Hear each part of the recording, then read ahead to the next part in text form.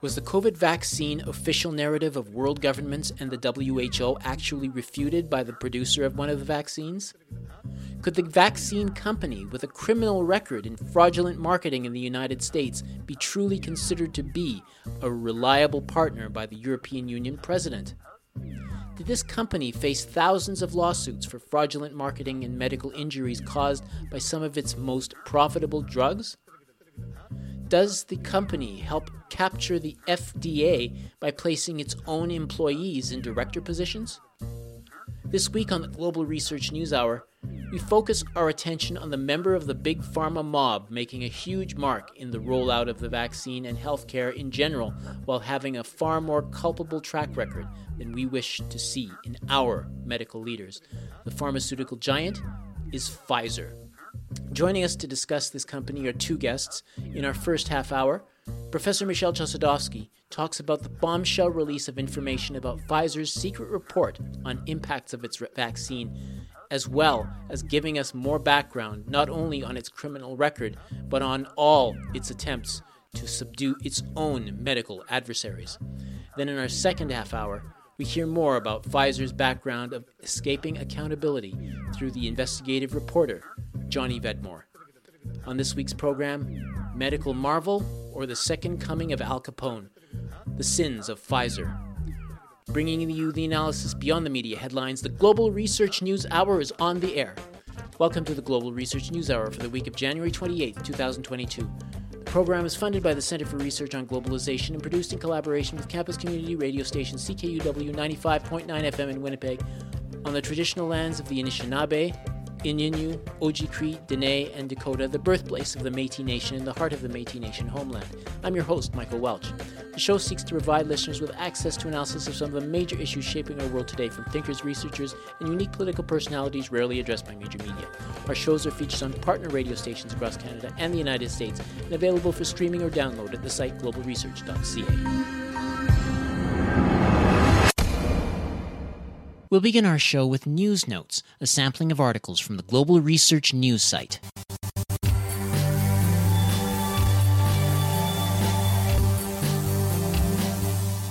Listeners should know that some of the articles may run against common messaging about sensitive subjects and are not all endorsed by this radio station.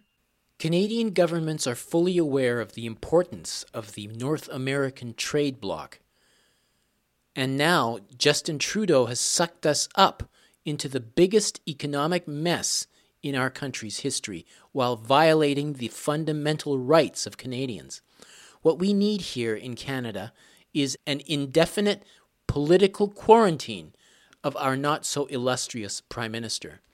I can say, as an economist, that this irresponsible decision by the Trudeau government, if enforced, will have devastating consequences on producers, transport, companies, as well as on the entire fabric of wholesale and retail trade.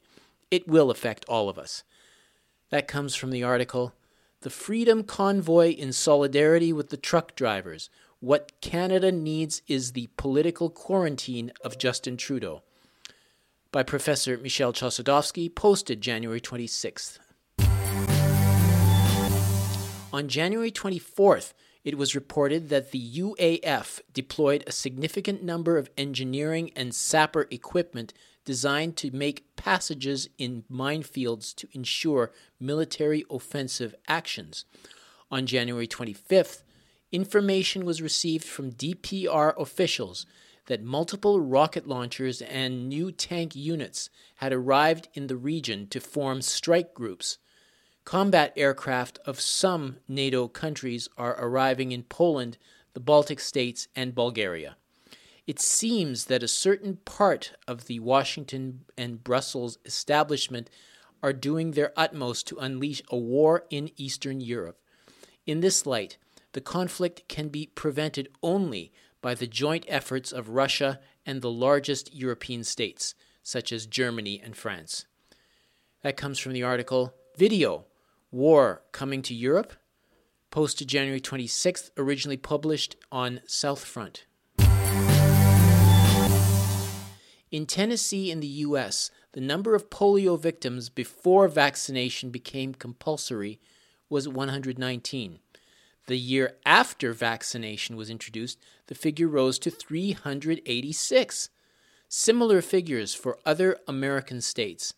Polio became less common as a result of better sanitation and cleaner water supplies. The vaccination had no useful effect. That comes from the article, 20 Facts About Vaccination Your Doctor Forgot to Tell You, by Dr. Vernon Coleman, posted January 26th, originally published at vernoncoleman.org. A 2021 survey by the European Council on Foreign Affairs found that most Europeans want to remain neutral in any U.S. war against Russia or China, but new NATO member states align with the U.S. against Russia. They have installed terminals to receive U.S. liquid natural gas deliveries to reduce dependence on Russian gas. Despite all the diplomatic efforts, powerful institutional and economic forces in the U.S., the military-industrial complex and big energy companies, among others, are eager for a new Cold War with Russia, which would provide them with boundless opportunities for profitable deals. The U.S. military-industrial complex needs enemies like human lungs need oxygen, the saying goes. That comes from the article, Stripping Away the Bullshit, U.S. and Russian Threats Over Ukraine, What They're About and Who's the Aggressor, by D. Knight, posted January 26th, originally published in Covert Action magazine. The foregoing examinations call into question the widespread public advocacy of vaccination, which attributes the decline in many infectious diseases to vaccines alone. Vaccinations often proved to be ineffective or counterproductive. The effect of modern living conditions, including proper hygiene and sanitation, pure water, and sufficient nutrition, led to a greater reduction in infectious diseases and mortality than prophylactic pharmaceutical interventions. Wars, on the other hand, accelerate the spread of infectious diseases, which tend to decline after the cessation of hostilities. On the other hand, mass vaccination in times of war led to severe health consequences which were still felt years after the war. That comes from the article, Infectious Diseases, Vaccines, and War, by Professor Mark Herbermann, posted January 26th. These are just a few of the featured articles appearing last week on the Global Research website. Regular visitors to the site are encouraged to send monetary contributions by fax, mail, or online. Just go to globalresearch.ca and click Donate on the menu bar.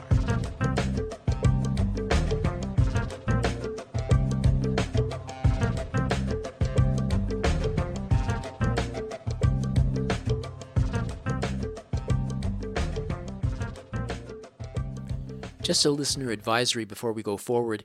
We are still caught in the crosshairs of COVID-19, and in this episode, I don't want to alarm anybody. The focus will be on the corporate record of Pfizer as a health team participant and with an astonishing campaign of scandal in its own history, going back way in advance of COVID. Consequently, in this discussion, critical questions are asked about the dangers of the vaccine despite it being embraced by all major health authorities, including Health Canada, the FDA, and the WHO, as being perfectly safe. Some listeners are very sensitive to the conversation at this time and may find this discussion challenging and are warned in advance in case they choose to listen further. Also note that our guests are not themselves health experts. There have been reports on VAERS of high adverse reactions and deaths reported as allegedly caused by the vaccine. Now, a Freedom of Information request managed to get hold of an insider's report on Pfizer's data on the vaccine, and its results were shocking. In just the first 2.5 months since its vaccine was delivered to the public, Pfizer had already received more than 1,200 reports of deaths allegedly caused by the vaccine and tens of thousands of reported adverse events, including 23 cases of spontaneous abortions out of 270 pregnancies and more than 2,000 reports of cardiac disorders. This is an alarmingly high for just 2.5 months, yet Pfizer, with the assistance of the FDA, tried to conceal their results for the next 55 years. How straightforward was Pfizer with national health authorities when they determined then and determined to this day that a vaccine everyone has to take arguably has dangerous implications for human health? Could they pose a threat in the way they operate? And what are the broader conclusions? To get his take on this, we've invited yet again none other than Michel Chossudovsky. Professor Michel Chossudovsky is a professor emeritus of economics at the University of Ottawa, an award-winning writer. He's the founder and editor and director of the Center for Research on Globalization in Montreal. It's a pleasure to have you back, Professor Chossudovsky. I guess to start, you could point out the fact that that Pfizer actually has a criminal record, and if their account is sound, it seems like the company, it may be behaving. Maybe you could relate to our listeners, a little bit more about it. About their whole rejection of being straightforward with their freedom of information. Well, let me first address the issue of this confidential Pfizer report, which was released under Freedom of Information. It's a massive report.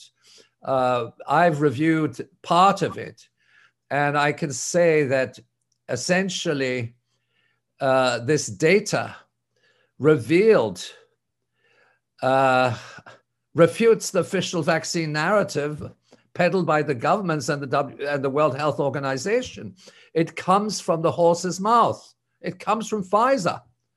And this means that in as much as what is presented in this report, which is drafted by Pfizer, pertaining to the impacts of the vaccine on mortality and morbidity, that data emanates from them.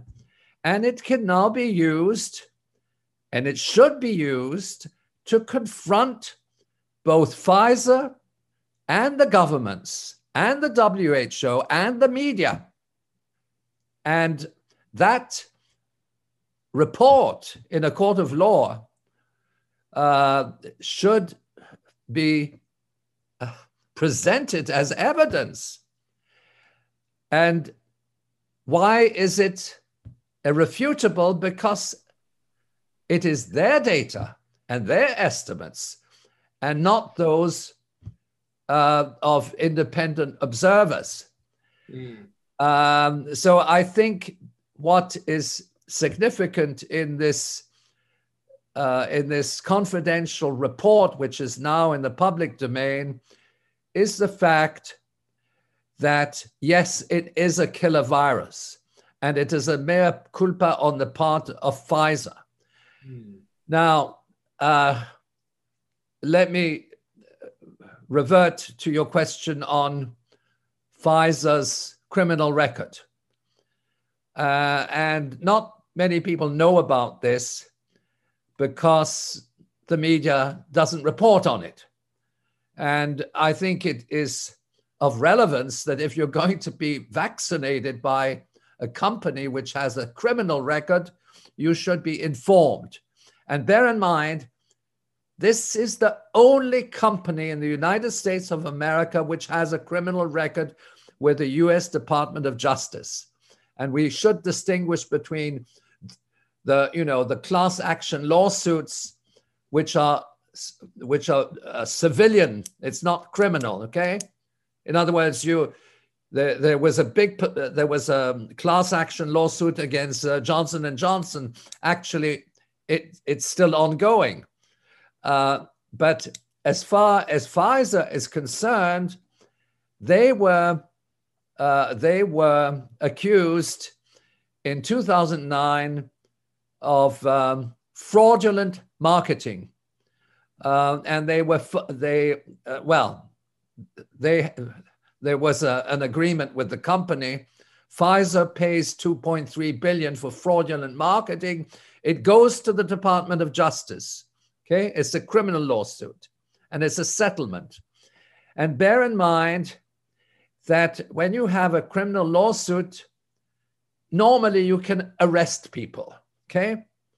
But they negotiated this with the lawyers, and what they had was a so-called corporate integrity agreement, which essentially is equivalent to putting Pfizer on probation for a period of 4 years. In other words, it was the Department of Health and Human Services of the United States, which was essentially acting as a parole officer and on behalf of the Department of Justice. And what was understood is that Pfizer would sort of go back to a normal, honest life, and that this entity of the US government would be detecting misconduct on the part of Pfizer Incorporated. Now, that is the background, and very few people know that about it, and it's the only case. And now we have a situation which is far more serious than fraudulent marketing. We have a company which is marketing a killer vaccine, and I use the term because the confidential report, which is now in the public domain, confirms it, and all the data confirm it. But what about the idea that, I mean, you've got regulatory agencies, I mean, the FDA, Health Canada, they are saying, no, this is not a killer vaccine, it's safe. I mean, does that imply that Pfizer is somehow manipulating them in some way to get the vaccine, to get the statements that they want to get?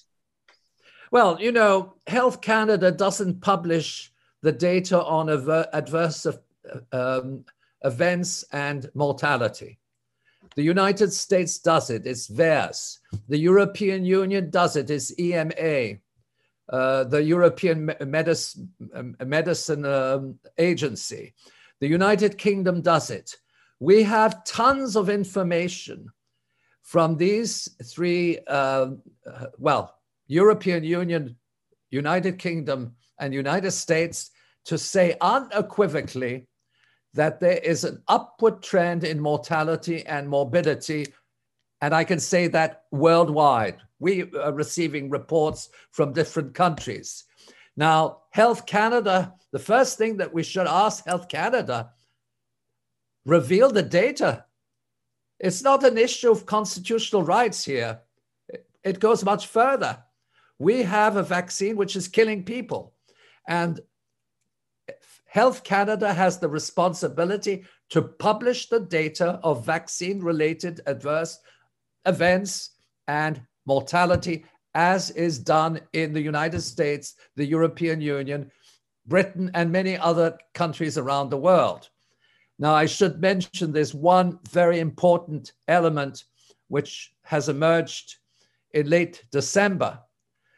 Thailand has acknowledged not only the deaths and adverse events, it has implemented a program of compensating the victims of the vaccine. And the data is available. There was something of the order of 8,000 complaints which were accepted by the Royal Thai government. At an earlier stage in my life, I worked for the Royal Thai government under a contract with CEDA. But bear in mind that when a country like Thailand, with a very large population, much larger than the population of Canada, very structured public sector and so on, takes the decision, and it's a member of the United Nations and it's a member of WHO, takes the decision to compensate the victims, it opens up a precedent. It opens up a legal precedent, and it also opens up what you might say a Pandora's box, because it is now setting as precedent that a government has actually accepted the fact that this is not a vaccine, but a dangerous substance which threatens the lives of people in Thailand and, of course, worldwide. Yeah, it'd be interesting if other countries jump on board soon. Well, I mean, I don't see any countries jumping on board, and this revelation on Thailand has been kept secret. Well, it's public, but at the same time, and people know about it in Thailand, but it's not something which is being discussed worldwide. It's important, but there are other elements which are emerging. There's a police investigation in the United Kingdom directed against the government of Boris Johnson. It's run by the London Metropolitan Police, okay? Yeah. And it is ongoing. And then there's also from the United Kingdom, there's a registered case with the International Court of Justice in The Hague, and it is presenting the fact that this vaccine is a criminal undertaking, in as much as the governments are fully aware of the data. They have access to the data of other countries, which actually, I mean, Health Canada must have the data somewhere hidden. And it's a double crime there. They're not revealing it to the public on the one hand, and they're ignoring the fact that these adverse effects are taking place, and they're forcing people to get vaccinated, so that there's a whole series of criminal acts. And I say it's not simply an issue of informed consent and the Canadian Charter of Rights and Freedoms. We're much beyond that. Yeah. And it's the first time in history that a vaccine has had that kind of impact. We can go back to the polio vaccine years back, which was actually discontinued because it was resulting in adverse events, paralysis and death and so on. But it was withdrawn. So what we are asking our governments to do is to withdraw this killer vaccine, to withdraw it. There's no other avenue, and it is not negotiable because it's a criminal act. Yeah. Okay. I just wanted to ask you one final point, not so much about the criminal behavior of Pfizer, but also its size. It's going to be getting into a merger soon with another company, and this would make it much more impressive in terms of, in relation to the other pharmaceutical corporations. I mean, you said that they were responsible for getting AstraZeneca and other countries to get in danger when, in fact, the same level of injuries, or in fact, Pfizer had more injuries than AstraZeneca did. So, I mean, how do you propose that Pfizer actually achieved that? Well, let me go back a little bit in history, and this is something which people don't know about. Back in, I believe it was in August of 2019, the two big giants, GlaxoSmithKline and Pfizer, entered into an agreement. It wasn't a merger, but it was a commitment to collaboration. Now, that is the element of. There you have the two big monopolies. GlaxoSmithKline is not directly involved in marketing vaccines, but of course it produces various substances which are used in the vaccines, and it is worldwide. And both these companies have partners in China and various other countries, but there's certainly a big component of the Chinese pharmaceutical industry which is involved, but much more in the let's say, in the production phase rather than at the level of intellectual property. But let me just refer to something which is absolutely fundamental. Back in April of last year, the Pfizer, in fact, it was March, that Pfizer entered into negotiations with the European Union for the delivery of, and listen to that, for the delivery of 1.8 billion doses of their vaccine. And if you look at, the numbers, 1.8 billion doses is 4 times the population, exactly 4 times the population of the European Union. And that order came after an initial delivery of I don't have all the figures on that, but we're talking about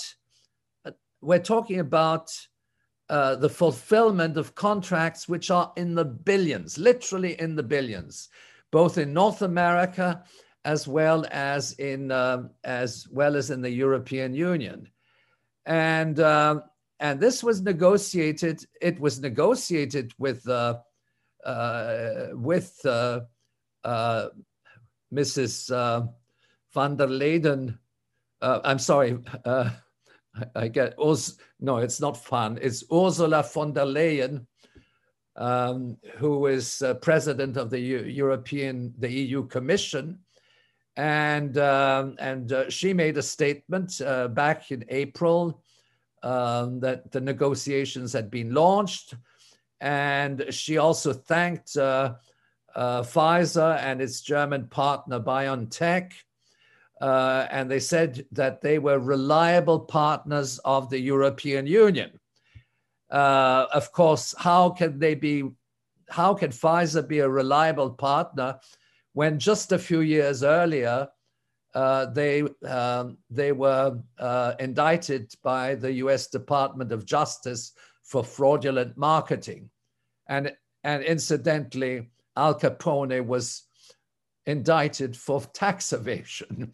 There's a whole level of corruption, of blackmailing underlying the relationship between the entities of the European Union and nation states and the pharmaceutical industries. And then, of course, in addition to all this fraudulent behavior, there is the substance of what is inside these vaccines. And what is inside the vaccines is a killer. Okay. We are still in the process of investigating the vaccines. Okay. There's a whole issue of graphene oxide or graphene hydroxide. There's the issue of magnetism within the vial of the vaccine, and so on and so forth. And the evidence is overwhelming. And the evidence is overwhelming, both revealed by scientists, but also revealed, and that's very important, by the official data of adverse events and mortality associated with this so-called mRNA vaccine, which, according to scientific opinion, is not a vaccine. Okay. Well, Professor Michel Chossudovsky, we really appreciate having you on again and elaborating a little bit on this bombshell of a report. Thank you so much for your time. Delighted to be on the program. Best wishes. We've been speaking with Michel Chossudovsky. He's a professor emeritus of economics at the University of Ottawa and founder and director of the Center for Research on Globalization. You're listening to the Global Research News Hour, broadcasting from CKUW 95.9 FM in Winnipeg and from partnering radio stations across Canada and the United States. Pfizer has faced thousands of lawsuits for fraudulent marketing and medical injuries caused by some of its most profitable drugs. I will add, in the interests of full disclosure, to having been prescribed 2 of those medications in the past, though I did not launch a lawsuit or claim to suffer long-term side effects. Joining us to talk about some of the history of Pfizer and the way they operate, we're joined by Johnny Vedmore. He's an independent investigative journalist as well as a musician. He's based in Cardiff, Wales. He contributes to the Unlimited Hangout, which is Whitney website. Johnny Vedmore, welcome to the Global Research News Hour. Hi, nice to be here. Nice to speak to you finally. So I assume you followed the recent disclosure of the Pfizer documents. So given what you've learned about them, does any of it surprise you? No, and at the moment, what we're going through is a time where we're going to see lots of information come out constantly, and what I find incredible is that people can sift through this information so quickly and actually get to the relevant points. And I think this does a service to the normal citizen journalists out there and the researchers who are really, there are a load of researchers out there who are constantly doing work and are really, really talented at their stuff. They don't necessarily have the ability to get out there and talk, but they're the ones who release this information, go through it, sift through it after the release, and find the really important points. And you're seeing these points echoed in loads of different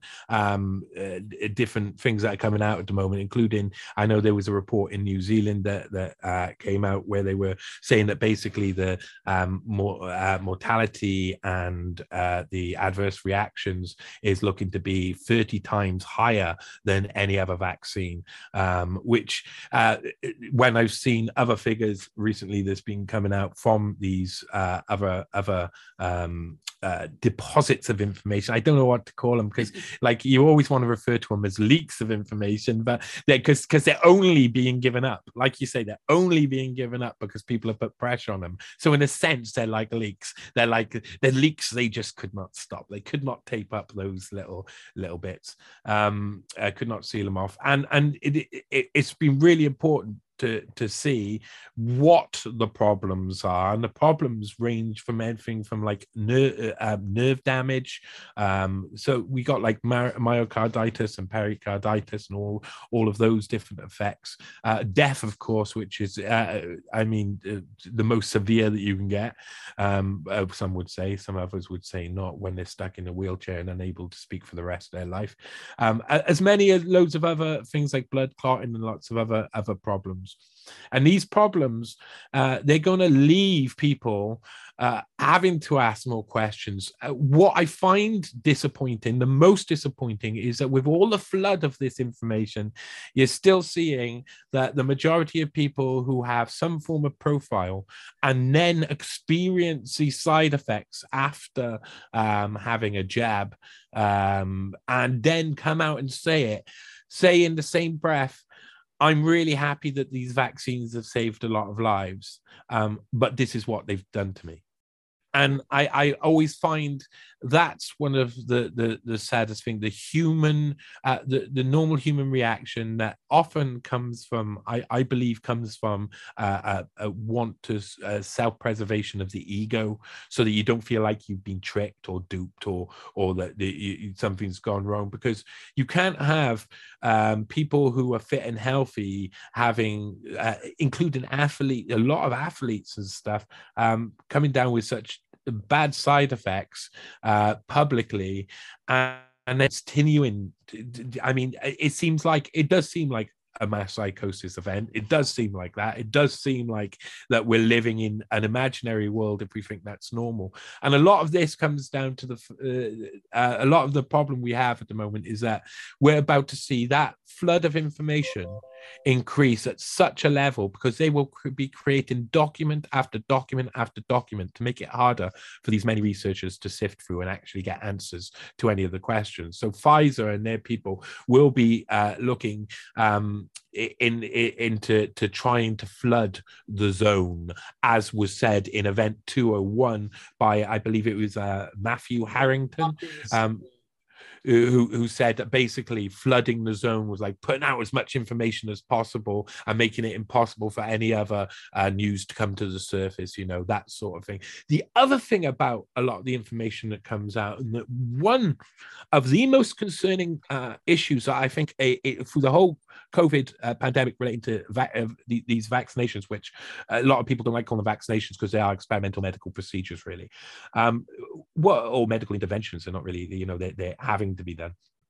One of the most interesting things is that the batch types of these Pfizer vaccines had a different level of adverse side effects and death. And so batch types were sent to certain areas that will result in worse rates than other areas. And I find that information to be extremely suspicious, because we know there's an agenda. We know, we've heard about the agenda to get rid of the useless eaters and all of this. We've heard about that. Now, we're always dealing with on the edge of realms of conspiracy theory, because it sounds like imaginary. It sounds like a silly imaginary thing.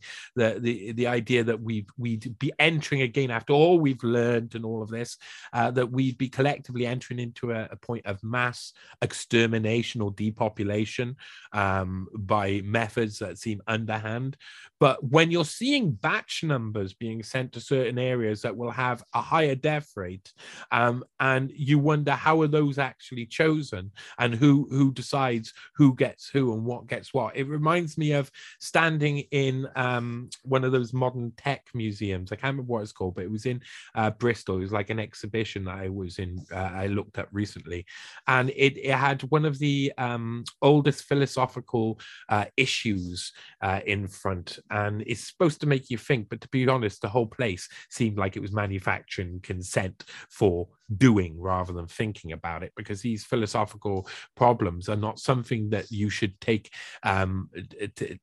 you should use as part of your toolkit unless you really have to, and this is what's being used. But the philosophy that if you've got one old person, and they do this, one old person on a train tracks, and on another train track you got 5 people and the train's approaching, and what do? Do you allow the 5 people, or do you change the track so that it only kills the one person? And everybody's always going to say, well, you change the track, and then it adds and gives you the idea, oh well, actually I can make a decision that can save lives, but in return I have to take life, you know. And that sort of fundamental idea that has entered into it is I think is ever prevalent and not talked about that much, and is really symbolic in that one philosophical idea of do you allow one person to die or 5 people to die, and what's your basis on that seeding that into the environment. I think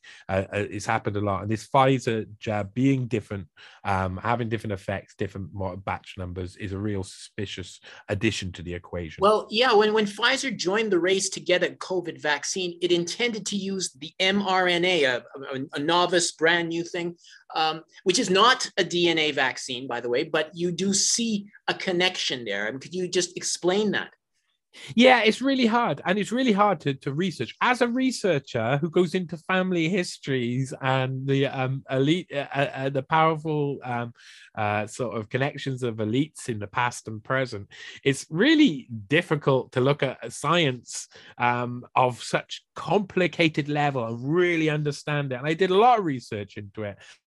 My understanding of it is that in this vaccination works by instead of where a messenger mRNA is DNA that splits into 2, goes through a cell wall because DNA can't fit through that cell wall, and then another a piece of mRNA attaches to that, and then it codes for a protein to be sent. Instead of the vaccination working on that process of replacing that point, it skips down the line and just calls for that protein to be brought.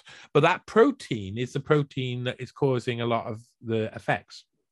So I mean, this spike, this S spike protein, that I think people discussed a little bit at the start, and what the scientific consensus that wasn't from the mainstream, because the mainstream was, oh, this came from a lab or was from a bat and etc. Even though the other scientists could provide evidence why that was obviously not. 99.9% of it came from an animal, but the 0.1% of it was a 12 nucleotide insert, and that 12 nucleotide insert is made up of a little bunch of things that's gonna ask for a certain type of proteins to be made. But that basically is the spike protein, the S spike protein you hear so much about, I believe anyway, put into that virus, put into an animal virus inside a laboratory.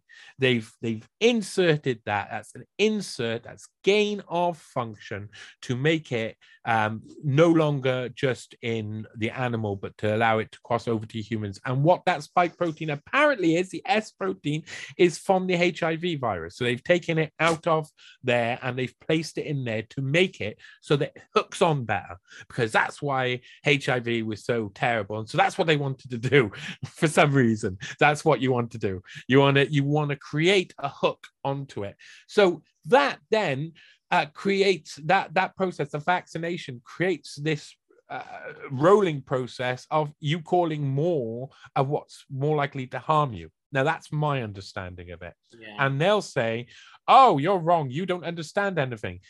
And it's true. I don't understand a lot. There's elements of what they say is going to be true.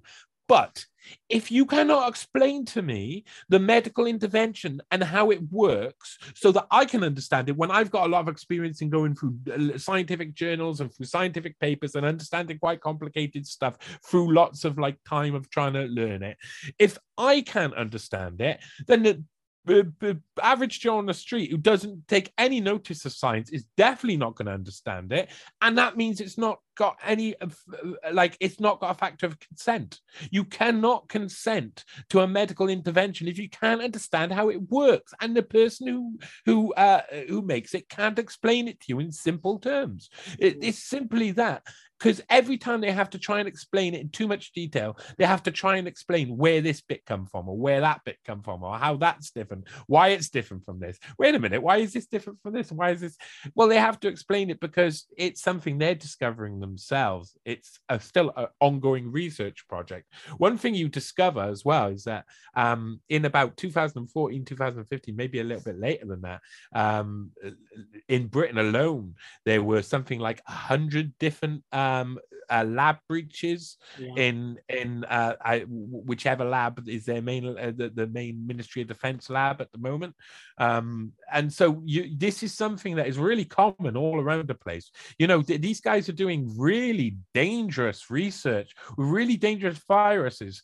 It's like one of those breaches in lab security was they were testing Ebola that they'd infected into animals. They'd managed to create Ebola in some bovines, some cows, I believe they were, cattle, and they were testing out on what Ebola does to cattle when it kills them. Obviously, that's like that sort of gain of function, trans-species mutation of viruses in laboratories are happening in Britain, and that just should not be. We shouldn't be bringing these viruses. I understand the idea, you have to do some research. Okay, if a virus is in a country, you send all your scientists to that country and you do your research while that virus is there in that country. You don't create the viruses. I just do not believe in this. And a lot of this research is based on this mRNA technology, which was really fundamentally, they were like, oh, it all works apart from this one little bit where we can't get a grasp on, we can't get an understanding of, which was I think basically something that would I think it's called an agitator or something that causes a response to your immune system, and you had to you had to bond it onto something, and they couldn't find it, and they ended up with those lipid nanoparticles and things like that, and all of that stuff is known for having some form of toxicity that is unknown. Now, the problem with a lot of these experiments nowadays, a lot of these companies, is that if it's unknown, that means it's fair game. So they do this as well with the response to the virus and how they calculate the adverse effects of a vaccine. So they say we're not gonna count, we're not gonna check. No one has to report it. It's not mandatory. You don't have to think. We like 1 to 10% may report it if they want. We won't do any research into that, but we'll tell you for sure that it's doing this. That's the opposite of what the research would actually tell us if we do it. So it's like, don't look, don't tell policy. We don't look at the research. We don't research it. We don't check the numbers. So it's not happening.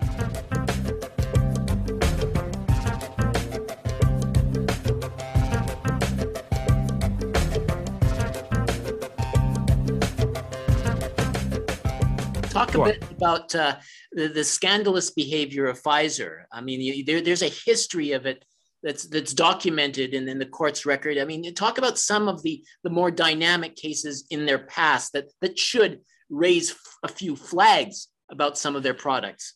Well, I mean, I got to say, I'm not the most knowledgeable person about everything in the world relating to Pfizer, but I did my research on them. And some of the things that one of the things I focused in on was the case in Nigeria, I think it was in the 90s, where they came in to test some medicine that was really potentially unnecessary, I think, on pregnant women. And then there was loads of birth defects. As soon as people started dying, I mean, the birth defects weren't discovered till later, and other things weren't discovered till later.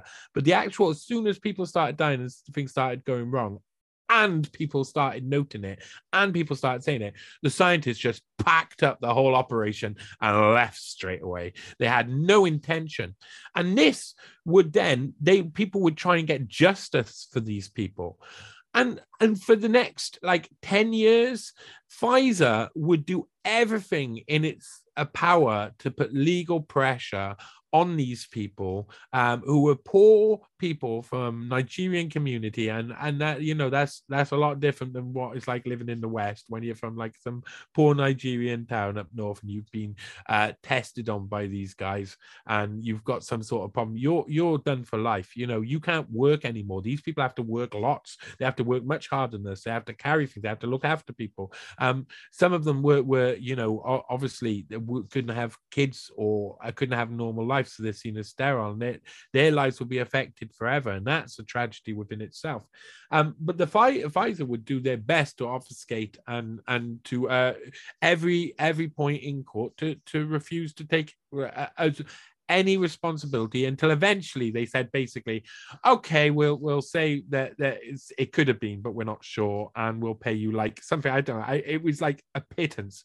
It was like each person got maybe £1,000 if they were lucky or something. They really didn't get, and then they go on and act as though this is normal. It's normal behavior. This is what we do. Now, a lot of the things about Pfizer don't make a lot of these things about these big pharmaceutical companies. They gain all of this behavior that they do all of these different times, because that's just one of many. I'm sure there's many people who could tell you every single thing that Pfizer's done, and I come across a lot of them, but I wouldn't want to speak about things that I'm not necessarily I make mistakes on, and a lot of the stuff I read I didn't go into in great detail because quite simply there was so much of it. These people, they get... Go on, sorry. Maybe you could talk a little bit about the role of Pfizer in contorting the regulation in the FDA, because I mean, it's not just within Pfizer, but it's going out. I mean, in fact, I know, for example, a former Pfizer employee, Patricia Caffazzoni, ended up as a director at the FDA. Yeah. Well, this is what they do. They swap in between. The other discovered is when I did research on the Pfizer people, what you discover is that the people who were interviewing the Pfizer people back in the day, who were giving this manufactured version of events and are just are doing puff pieces for these people will go on later to work for Pfizer and for other companies, and vice versa. When Pfizer employees got the 3 of them, I think in one of the cases, three of them got caught sending emails to each other that were trying to play down and like a event, and they got caught out. And so those three had to step down, and they all go into the media, and then report doing the same thing, they're now the links with these pharmaceutical companies. So the media's then they're just representatives, or they go into the PR, into the back offices. A lot of these people don't actually have any type of like punishment for their crimes in this thing. It's a big circle. And a lot of the funding, funding in governments, etc., a lot of the adverts on TV now you'll see are sponsored by the people who can pay for them easily because they're earning so much money, and that's companies like Pfizer. Now a lot of these companies, big companies, have done research on GlaxoSmithKline in the past, and which with SmithKline Beecham and Glaxo Wellcome or whatever, and all of these different things. These companies merge, change, and they rebrand every, say, 30 years, I'd say. It seems, because they need to, because they come up to a point where the scandal's too much and they'd have to pay way too much money out, that they just have to say, okay, we're going to split the company into sell this after this, and that's happened multiple times throughout history, and will happen again. I believe any of these companies, Pfizer or something, they'll get bought out by Eli Lilly or something like this. Another company will come along, and really it'll still be the same people making the same money, owning it the same way. The same people will be on board running it in the same way. Anybody who has to be have their head on the chopping block of a company like Pfizer or one of the big pharmaceutical companies will just be moved off either to another department, which is another thing you see a lot. Is often they say, oh yeah, this person did bad, we're going to send them over to this department where they're out of the limelight. These people don't really take responsibility, or these big companies and the people working inside them don't take responsibility for any of the actions they've done in the past. That's going to do over time? I mean, if you're working in Pfizer, I mean, a company that's able to avoid accountability, as you say, I mean, maybe their attempts to cut corners or whatever, what does that do to them as individuals doing their work? I mean, is it... Well, I think to get into the top of big pharma in the first place, you've probably got to be pretty narcissistic with a massive ego. For the people running down at the lower levels, I always feel a bit sorry for a lot of the people, because you've seen good people work in these companies, like people who have the same intentions as many nurses have when they go into work in a hospital. The idea that I'm going to do good, I'm going to help people, I'm going to look after people. But when they actually get into it, all they're doing is their basic standard operating procedure, the research they've been funded for, the area that they to focus on, and that area those will then build up to be a bigger picture that's designed by someone else and for completely different reasons than altruism or humanity, for the goodness of humanity. These people know how to work the small cogs, so they don't even know they're parts of a cog in the machine. So a lot of these people who work in Pfizer as well, I feel quite sorry for, because a lot of them will be like, I wanted to make a career out of it, and they got such a bad name. And that's not what my experience is. My lived experience, I go into work, everybody's nice, and we're doing good for humanity. We're researching cancer, we're researching, some irritable bowel syndrome or something like that. Lots of people, really doing good work in all of these companies. All of these companies are doing some. And then there's this reckless top level, which seems to be put in charge because they're willing to take the hit. So you don't get to be like someone like the CEO, Burla. You don't get to be someone like him in a position like he's in without having knowing that your head will be on the chopping block at some point. You are the front man. You are the front man for a company which is committing crimes. So do you see, do you see any success coming? I mean, with the accountability, again, basically getting away with things, what will happen to eventually come to a disclosure? I mean, where the people can basically force the company to, get in, I don't know, to stop their negative attacks or malfeasance or whatever. What can set the record straight? I got this really like the more I look into these, how this whole network of pharmaceutical industries, of trusts that back them up through and fund the research of all these unaccountable bodies, I find it terrifying. What I see is like a kind of machine bureaucracy akin to some sort of cyber hyper communism that's rolling out through the whole of the medical industry, throughout the whole of the world, that it's unstoppable, that these people will remain unaccountable because they have just way too much power. It's they're in control now. This is like a medical technocracy, and none of them will be held to account. And I think there will be a couple. I say none of the people who actually make the decisions will be held to account. They'll have their people who have their head on the public chopping block, and then nothing will happen to them anyway. They'll just disappear into the scene. I don't think there's any structure that can hold them to account, because all these structures, by what I've seen, have been completely and utterly infiltrated for over like 3 decades by masses and masses of government infiltration and from other things that make it that have that sort of like fascist sort of like public-private behemoth feel to it. I'm not sure there is any a way to do it apart from literally like a really big change in the way we do politics and the way we hold people to account. Because I think what really needs to happen is that all of these companies, all of these people that are supposed to work for health have to be 100% transparent all of the time and should have no option to do anything other than that. There should be no wriggle room at all for them to hide anything. If they are giving their drugs to the public, which is what a drug company does, if they are giving their medical stuff for use on the public, they need to be 100% open, accountable, every email scrutinized, every communication scrutinized. I think we need that throughout a lot of the top levels of society, of the people we can't trust, not for the lower levels of society. I think the current paradigm they're trying to create is what we need to flip.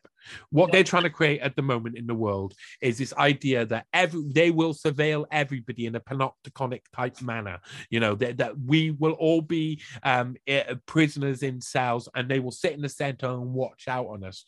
Well, we need to reverse that paradigm really easily by making them the cell in the middle and us being all free on the outside, and there being like a reverse panopticon. Johnny, we need to create some form of reverse panopticon. Yeah, I'm afraid we've run out of time, but I just want to add that you're writing a major article. It's coming up soon, and I think we'll have to watch for it. Maybe we can have another conversation on that article. I would love to, and it's it relates in many different ways. Okay, Johnny, thank you for joining me. It's been a pleasure. Be nice. That was our discussion with Johnny Vedmore, investigative journalist and musician based in Cardiff, Wales. And that is it for the show. Next week, we will make an effort to get a response from Pfizer and/or its advocates.